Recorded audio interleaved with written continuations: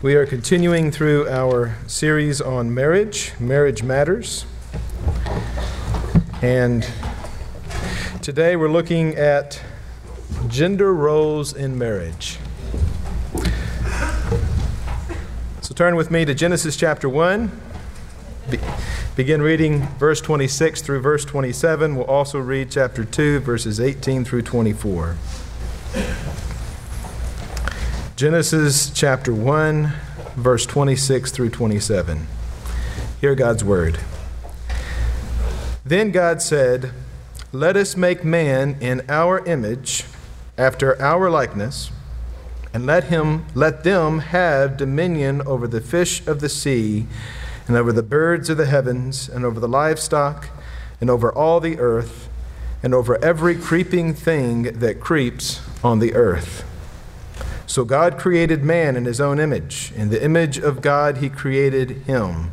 Male and female he created them. Let us pray. Father, we thank you for the joy and privilege we have to worship and exalt your name in song and through the spoken word. And now as we come to your word, we know and affirm in our hearts that this is you speaking to us in a timeless way. And it is only limited by our own ability to understand. And so, Father, we pray that you would open our hearts, our ears, our minds. May we see clearly what you truly teach in your word. And may our hearts be transformed and changed by it. For we pray in the name of Jesus, our Savior. Amen. Have you ever tried on a pair of shoes that didn't fit and tried to wear them for any given period of time? I have a pair of shoes that were too small, perhaps, sometimes too large, but more often than not, a pair that's too small. And for the first few minutes, they seem bearable. Maybe a little discomfort, but it's bearable. But the longer you keep the shoe on, the sorer your foot becomes, the less capable you are of walking or running. You leave the shoe on long enough, and either your toes will develop a natural curl, or the leather on the shoe will break at the seam, or both. And unfortunately, I've had at least one of those happen. So when we think of a pair of shoes and finding the right size, it seems to be evident that it's important that we find a shoe that fits. Well, in a similar way, and I say this with clarification because in a similar way, the Bible does truly say that there are differences in roles, differences in gender, and I think sometimes that we like to pretend as if there are not. Now, I say all this, let me just allay your fears and say that I understand. I wrestled this entire week as I was in preparation for the sermon. I wrestled with the fact that we live in a culture, we live in a world, and I'm part of it, I'm influenced by it daily, where it's uncomfortable for us to think of differences in gender roles that are defined by the Bible. In fact, if any of us living in here have lived on God's earth long enough, have lived in this society long enough to know that one of the hotly debated topics today is gender. In fact, the term gender dysphoria, it's considered a real legitimate issue. And so whenever we talk about gender differences as being established by God, determined by God, a shoe that fits perfectly, so to speak, we will automatically seem antiquated and old-fashioned to many. But let me assure you that I'm not going to get too far in the weeds this morning. I will hopefully talk about application that ruffles a bit of our feathers. Otherwise, I don't think we've done a good job fleshing out biblical truth. But I'm going to keep it at about 30,000 feet, okay? I'm not going to talk about who does the dishes in your house. I'm not going to talk about who takes out the trash or, who's the major breadwinner. So let me assure you, allay your fears a bit in that regard. But we will look together at the Bible to determine what are those qualifications, what are those characteristics that are intrinsic to who we are as men and women, gender specificities, that if they are not understood, wreak havoc in our culture, wreak havoc in our lives, and wreak havoc in our churches. It's very important that we understand the role, that what the Bible has to say about the role of men and the role of women, particularly as it relates to marriage. So we're going to explore three things. One, we're going to ask the question, do roles matter? In other words, so what? We're going to try to find a biblical answer to that question. And 2, what is man's role? And then 3, what is woman's role? So, let's first begin by asking the question and seeing the answer here from our text, do roles matter? The text we just read reveals several things about the creation of man and God's intention for gender differences. But when we come to the critical question, so what? When we come to the question, do roles matter, we have to bear in mind that we live in an age where the feminist agenda has overcorrected previously held views concerning the relationship between men and women, which were as equally wrong as are the views expressed by feminism. We live in this society, we swim in this stream where daily we are confronted by mixed messages, the messages of both the LGBTQ plus culture as well as the feminist culture. We are confronted with a view of masculinity which is essentially non-existent. And I say that because if you look at even many of the children's programming, cartoons, shows, whatnot, most of the time the man, the boy, is painted to be foolish or inept, and the girl is painted to be the heroine or the one who's smart.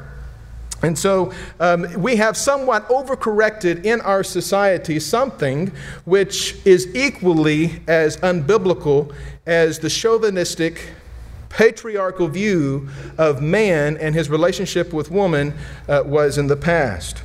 So, in an attempt to avoid being misunderstood, let me simply state this, that there are what I believe and what I believe the Bible teaches to be 2 sides to this road that we're walking on, 2 ditches, if you will. One ditch is the ditch of egalitarianism, which to some extent has been the child of the feminist movement. The belief that there are no differences, no divinely created differences between men and women. And the other side of the ditch is what unfortunately continues to be perpetrated even among some sincere Bible-believing Christians, which is what I'll call the patriarchal view of the gender relationship. This view sees women as subservient and inferior to men, biblically speaking. And I think that people are hard-pressed to find that understanding in the Bible. Instead, there's a term which I'll just mention once because the term itself is not important. We'll talk about what it means throughout the sermon today. But there's a term that many of us believe the Bible is an accurate definition of what the Bible says about the relationship between men and women, and that is the term complementarianism. Basically, it's a long word that means that men and women, even though they are different, therefore not egalitarian, are designed to complement each other. And this is what we see in our biblical passage. And so we'll spend some time looking at that this morning. But as it pertains to the question, so what? Do roles matter? We need to realize that a biblical understanding or lack thereof of the gender roles in marriage, as well as the gender roles in society, can lead to a variety of deficiencies within our church, within our culture. Namely, that if we do not understand the biblical role of a man and a woman, that marriage patterns will not betray, or they will not portray, rather, the relationship between Christ and the church, which is mentioned in Ephesians chapter 5, verses 31 through 32. 2, that parenting practices will not train boys to be masculine or girls to be feminine. 3, that same-sex tendencies and increased attempts to justify same-sex lifestyles as natural will increasingly become common, and we see this throughout our culture. 4, that roles of individuals within the family, church, and society that confuse the meaning of manhood and womanhood, thus detracting from the clear, visible portrayal of the image of God in both genders, will become normalized. And so it's important for us to ask the question, do roles matter? And hear the Bible issue a resounding yes. There are gender differences. And I think if that makes you uncomfortable, as it does me, that's a good thing. Because it shows you how the Bible often will be countercultural, how it will rub up against things that we would rather not talk about, things that we would rather not address, Things perhaps that we allow subconsciously the culture, the society around us to define, when in all reality the Bible gives us a definition that maybe is a bit, even among some Christians, considered to be a bit antiquated. So, now that we've established that it does indeed matter, that it is important what the differences of these two roles are, let us examine what is different. So gender roles matter in community and in marriage ultimately because of this. Men and women reflect the image of God in creation most when they fulfill their mutually assigned roles. Now, the two verses that I just read in Genesis chapter 1, verses 26 through 27, they state at least three things rather emphatically. One, that man was made in the image of the triune God. We believe that God is a Trinity, meaning that there is one God in three persons, Father, Son, and Holy Spirit. I'll not take time to define that now, but ultimately we do believe in a triune God. But when God, this triune God, made man in his own image, he made them male and female and called them both man. Secondly, that male and female were both given dominion over creation. And by the way, to dominate creation does not mean that you control it, exploit it, consume it. It means that you nurture it, that you shepherd it, that you care for it. But again, that's a sermon for another day. The third characteristic that we see in these two verses I just read is that men and women have a unique role to play in fulfilling this divinely ordained mission. And the only time in the entire Bible when God said something prior to the fall, when God said something was not good, is mentioned in chapter 2 and the verses which we will now read. Chapter 2, verse 18 through 24, we see the Bible says this. Then the Lord God said, "It is not good that the man should be alone. I will make him a helper fit for him." Now out of the ground the Lord God had formed every beast of the field and every bird of the heavens and brought them to the man to see what he would call them. And whatever the man called every living creature, that was its name. The man gave names to all livestock and to the birds of the heavens and to every beast of the field. But for Adam there was not found a helper fit for him.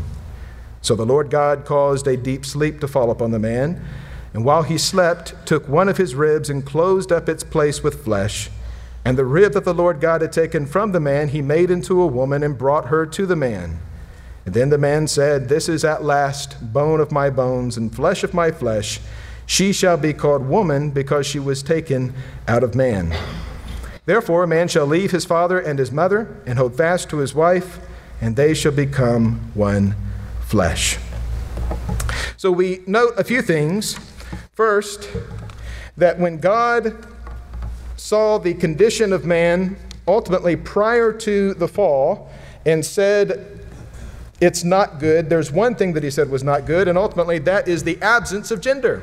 If you think about the context of of verse 18, when the Lord God said it is not good that the man should be alone, ultimately he provided a helper or helpmeet for him.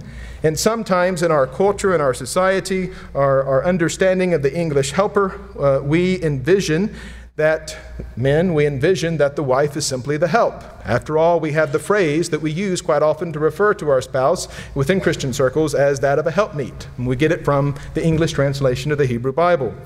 But a couple points I want to make. One is that whenever God brought the animals to Adam, and that's the first thing that God did, whenever he realized that it is not good that man is alone, first he brought all the living things to Adam to see what he would name them. Now, what's the significance of that? Well, in the ancient Near East, the name assigned to something was more than perhaps you and I understand a name to be today. It was more meaningful. It described the role that that creature played in the context of creation. And so what we see is that when Adam named every living thing, ultimately he was acknowledging the role they played in the context of God's creation. And then at the end of that naming ceremony, ultimately, there is no help, there's no helper fit for him that was found. And so God responds. He causes a deep sleep to fall upon him, and he takes out of him one who is fit, or a helper. The Hebrew word that is here translated fit is the word that literally means, in Hebrew, in front of or parallel to. In order to really appreciate this meaning, the phrase, you need to picture two puzzle pieces. And the one piece is lacking in the exact proportion to that which the other supplies, so that when put together, they make a perfect fit. That is the connotation of the Hebrew phrase for helper or helpmeet. So neither women or men were placed on this earth simply to be the help. Women and men were created so that when their unique characteristics are combined, a clear image of God is present in the created order.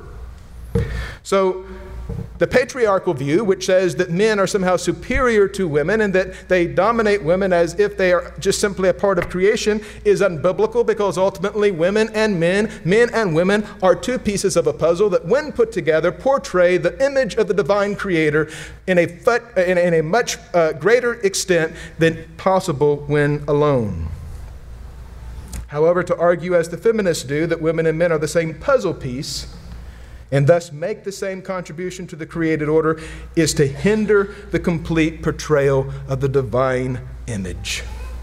So is it important that we understand that there are divinely ordained roles in gender? Yes. So, that being said, what is man's role? Well, in Genesis 2:24, we see a glimpse of it when God says, "Therefore a man shall leave his father and mother and hold fast to his wife, and they shall become one flesh." The fact that it is the man's responsibility to leave implies the origin of leadership responsibility. Man leaves and cleaves to his wife, and the two become one flesh. However, to see this illustrated in more graphic detail, we must look at 1 Peter chapter 3, verse 7. Which says this: "Likewise, husbands, live with your wives in an understanding way, showing honor to the woman as the weaker vessel, since they are heirs with you of the grace of life, so that your prayers may not be hindered." So, 1 Peter chapter 3, verse 7. There are 5 comments that I want to make about that one verse. 5 characteristics about biblical masculinity, biblical manhood, that we can extrapolate from that verse. 1, that husbands are to make it our mission to understand our wife's needs. That's what Peter says. We are to make it our mission to understand the needs of our wife. Secondly, that husbands are to show honor to their wife. This means to serve and to cherish and to protect. Thirdly, that husbands honor their wife as the weaker vessel. Now, please hear me. Men, whether you can bench press your wife or she can bench press you is not what Peter is talking about here.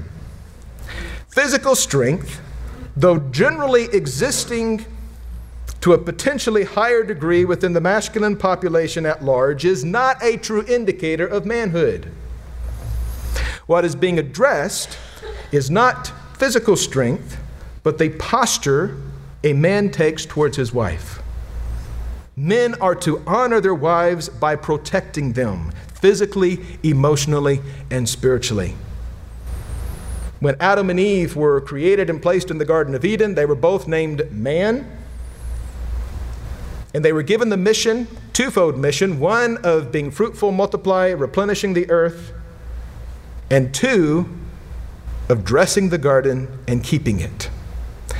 We see in both of those missional objectives the masculine and the feminine characteristic of man. Men, our responsibility is to protect our wives. Our responsibility is to seek to understand them. Now, women, we're going to get to you in just a minute. But men, how much conflict could be avoided in our marital relationships if we considered it as part of our divine mandate to seek to understand our wife? Now, I can automatically hear some of you thinking, I'll never do that. It's impossible. But we are to seek to understand. We are to live with our wife in an understanding way. We are to nurture. We are to protect. We are to serve our wife. And Paul will go on to say in Ephesians chapter 5, even as Christ serves his church. Okay, the fourth characteristic that we see here in this passage, 1 Peter 3, verse 7, husbands and wives are co-heirs of the grace of life. Ultimately, both of you together are a co-heir of this grace of life. This shared inheritance before God becomes the contextual reminder for honoring your wife. Because ultimately, as we see in Ephesians 5, men, we have the responsibility of presenting her in a similar fashion. Again, Paul is referring to Christ and his church, but he's using marriage as an analogy to do so, of presenting her to God. And then 5, when men neglect to honor their wives, and hear this, men, when we neglect to honor our wives, our prayers are hindered. You may say, that doesn't make sense. Why would Peter say that? Wayne Grudem, in his commentary on this passage, makes this comment, and I cannot say it better, so I'll quote him. He says, "So concerned is God that Christian husbands live in an understanding and loving way with their wives, that he interrupts his relationship with them when they are not doing so. No Christian husband should presume to think that any spiritual good will be accomplished by his life without an effective ministry of prayer. And no husband may expect an effective prayer life unless he lives with his wife in an understanding way, bestowing honor on her. To take the time to develop and maintain a good marriage is God's will. It is serving God. It is a spiritual activity pleasing in his sight." End of quote. So ultimately, men, we see as part of our masculine responsibility to understand our wife's needs, to show honor to our wife, to respond to our wife in a way that we act towards her, we honor her, we protect her physically, emotionally, and spiritually. We consider that we have a shared inheritance before God, and we do not neglect to honor her, not only knowing that it has a relational impact in our home, but also a spiritual impact in our relationship with God. So, let me just summarize and say that from the verse here in 1 Peter chapter 3, verse 7, the heart of biblical masculinity is this: we are called to lead, protect, honor, serve, and understand. Those 5 things. So, what does that look like in a home? Well, let me just make this very clear. God has called us in a context where there's a great degree of discretion on how these specific characteristics are lived out in every home. Because one thing I want to acknowledge is that not only are we all part of the Southern culture in Hickson, the American culture in which we live, but there's also an array of cultures in which some cultures are matrilineal. Now, I'm not going to take time to define what all that means, but essentially this, that the requirements, the biblical definition of masculinity and what, as we're going to see in a minute, femininity, manhood and womanhood, are broad enough to allow application in very diverse ways.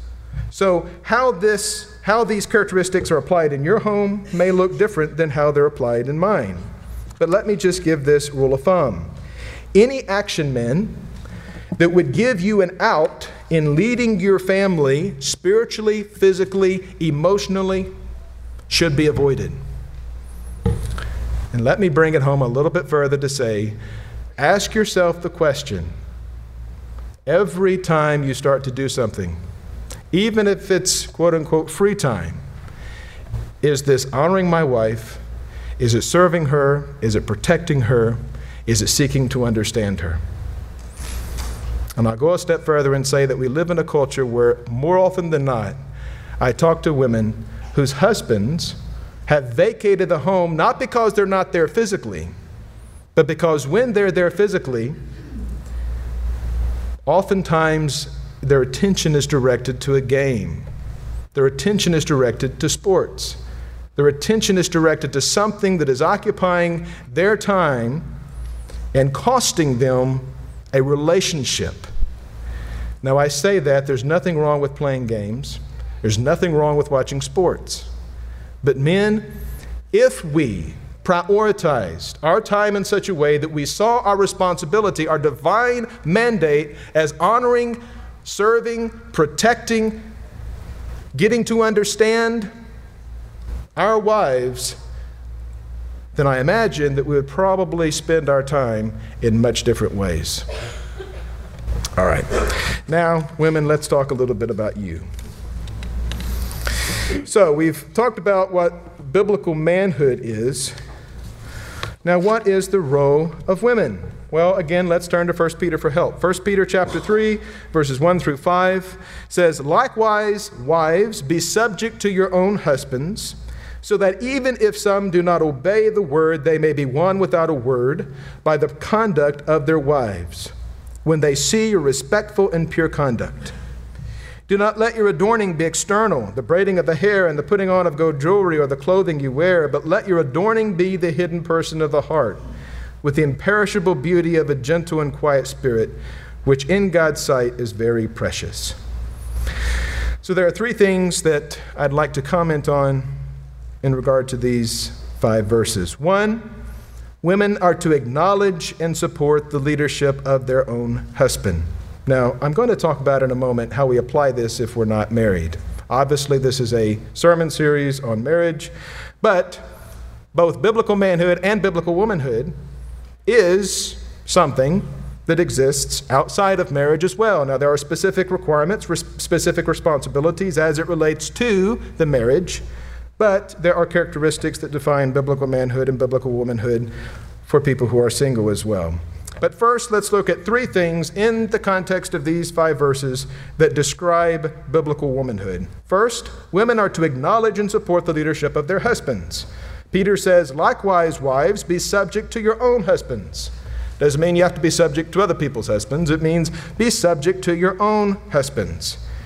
This does not mean, women, that you are subservient to men, but it does mean that the man is called of God to lead. Now, I understand that in many cases, men fail to lead in the home. And there are times when women, out of necessity, take on the mantle of leadership. Again, I am not painting the picture as every exceptional case permits or allows. I'm painting the picture as God in His Word has defined the roles of gender, both within the marriage as well as without. So that being said, leadership styles may vary, but at the end of the day, God has entrusted the man with the well-being of his household, spiritually, emotionally, and physically. Now, men, if you hear me say that you are to be the leader, and you automatically think of a benevolent despot or a benevolent tyrant, you have the wrong anti-biblical understanding of leadership. Biblical leadership is servant leadership, which means that as a man, you are willing to lay down your life, physically, spiritually, and temporally, give of your time, for the sake of your wife. And women, in return, are to acknowledge and support the leadership of their husbands. Secondly, that women are to nurture with virtue and deed. Peter says, if some husbands do not obey the word, they may be won without a word by the conduct of their wives, when they see your respectful and pure conduct.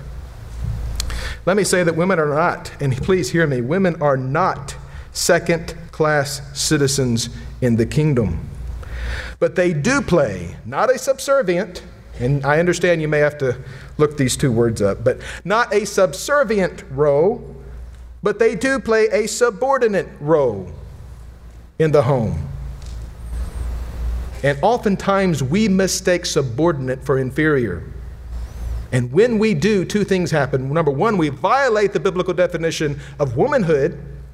And 2, we deface the image of God that is portrayed beautifully in man and woman when they come together.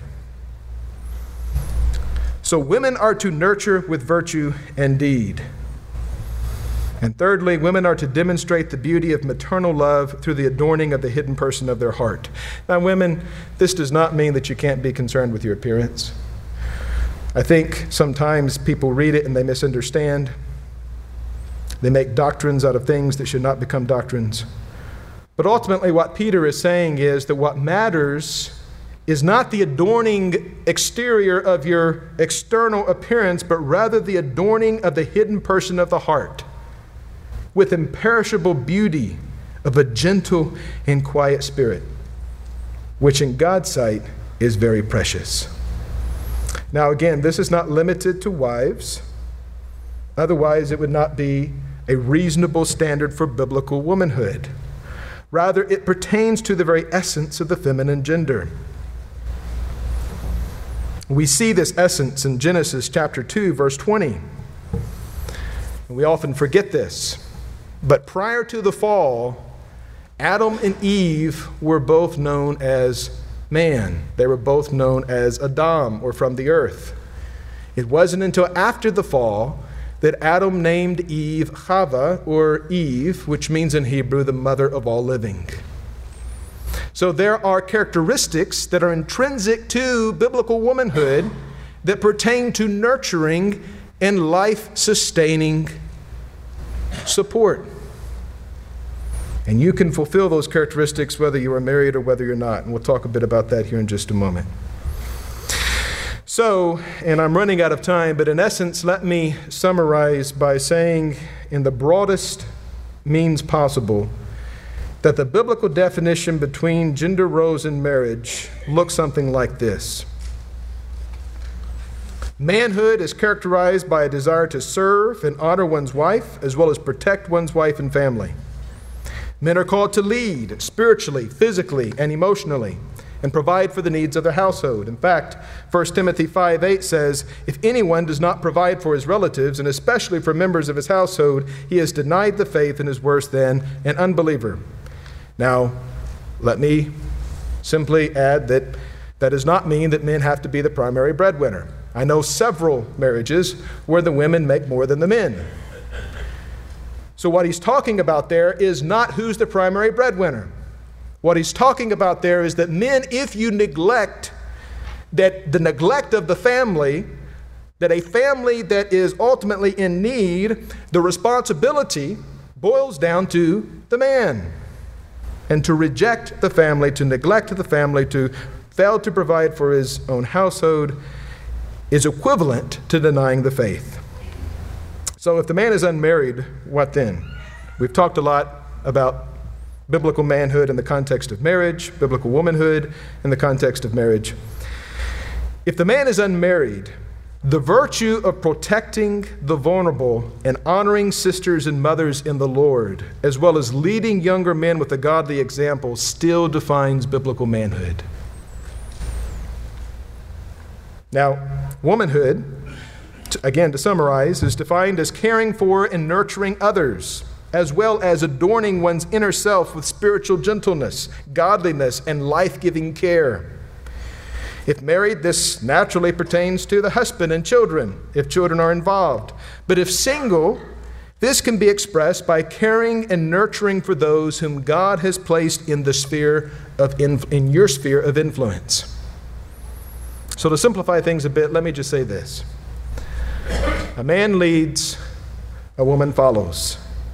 Man protects, woman nurtures. Man seeks to serve, woman seeks to sustain life. All because together we are joint heirs of the grace of life. Now, how you apply that in the context of your home will vary, and I'll iterate that and reiterate it.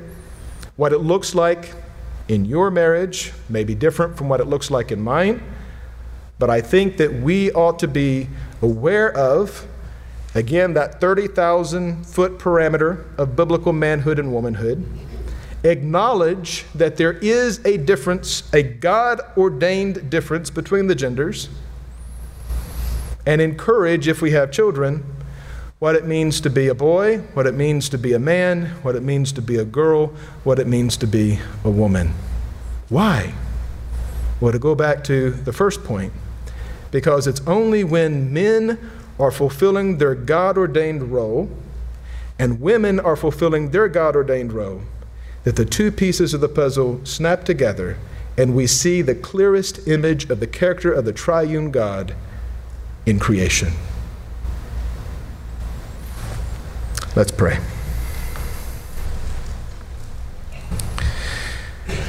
Father, we thank you for your word. We thank you that your word is a revelation to us, even when its truths make us uncomfortable. We thank you that your word is forever established in heaven. And we ask, O God, for grace even as we continue this series on marriage matters. We ask for grace to submit to you and to submit to your word so that we might become the men and the women that you've called us to be. Father, I thank you for these differences. For with that diversity, you unify us, and through a unified marriage and unified relationships, male and female, that ultimately you portray in the home and the marriage, the relationship between Christ and his church, and in all the world, the true image of God. And so, Father, we ask, O God, that as we submit to Christ, the image of God, and as we submit to your word, that you would continue to make us the men and women that you've called us to be. For we pray this in the name of Jesus, our King. Amen.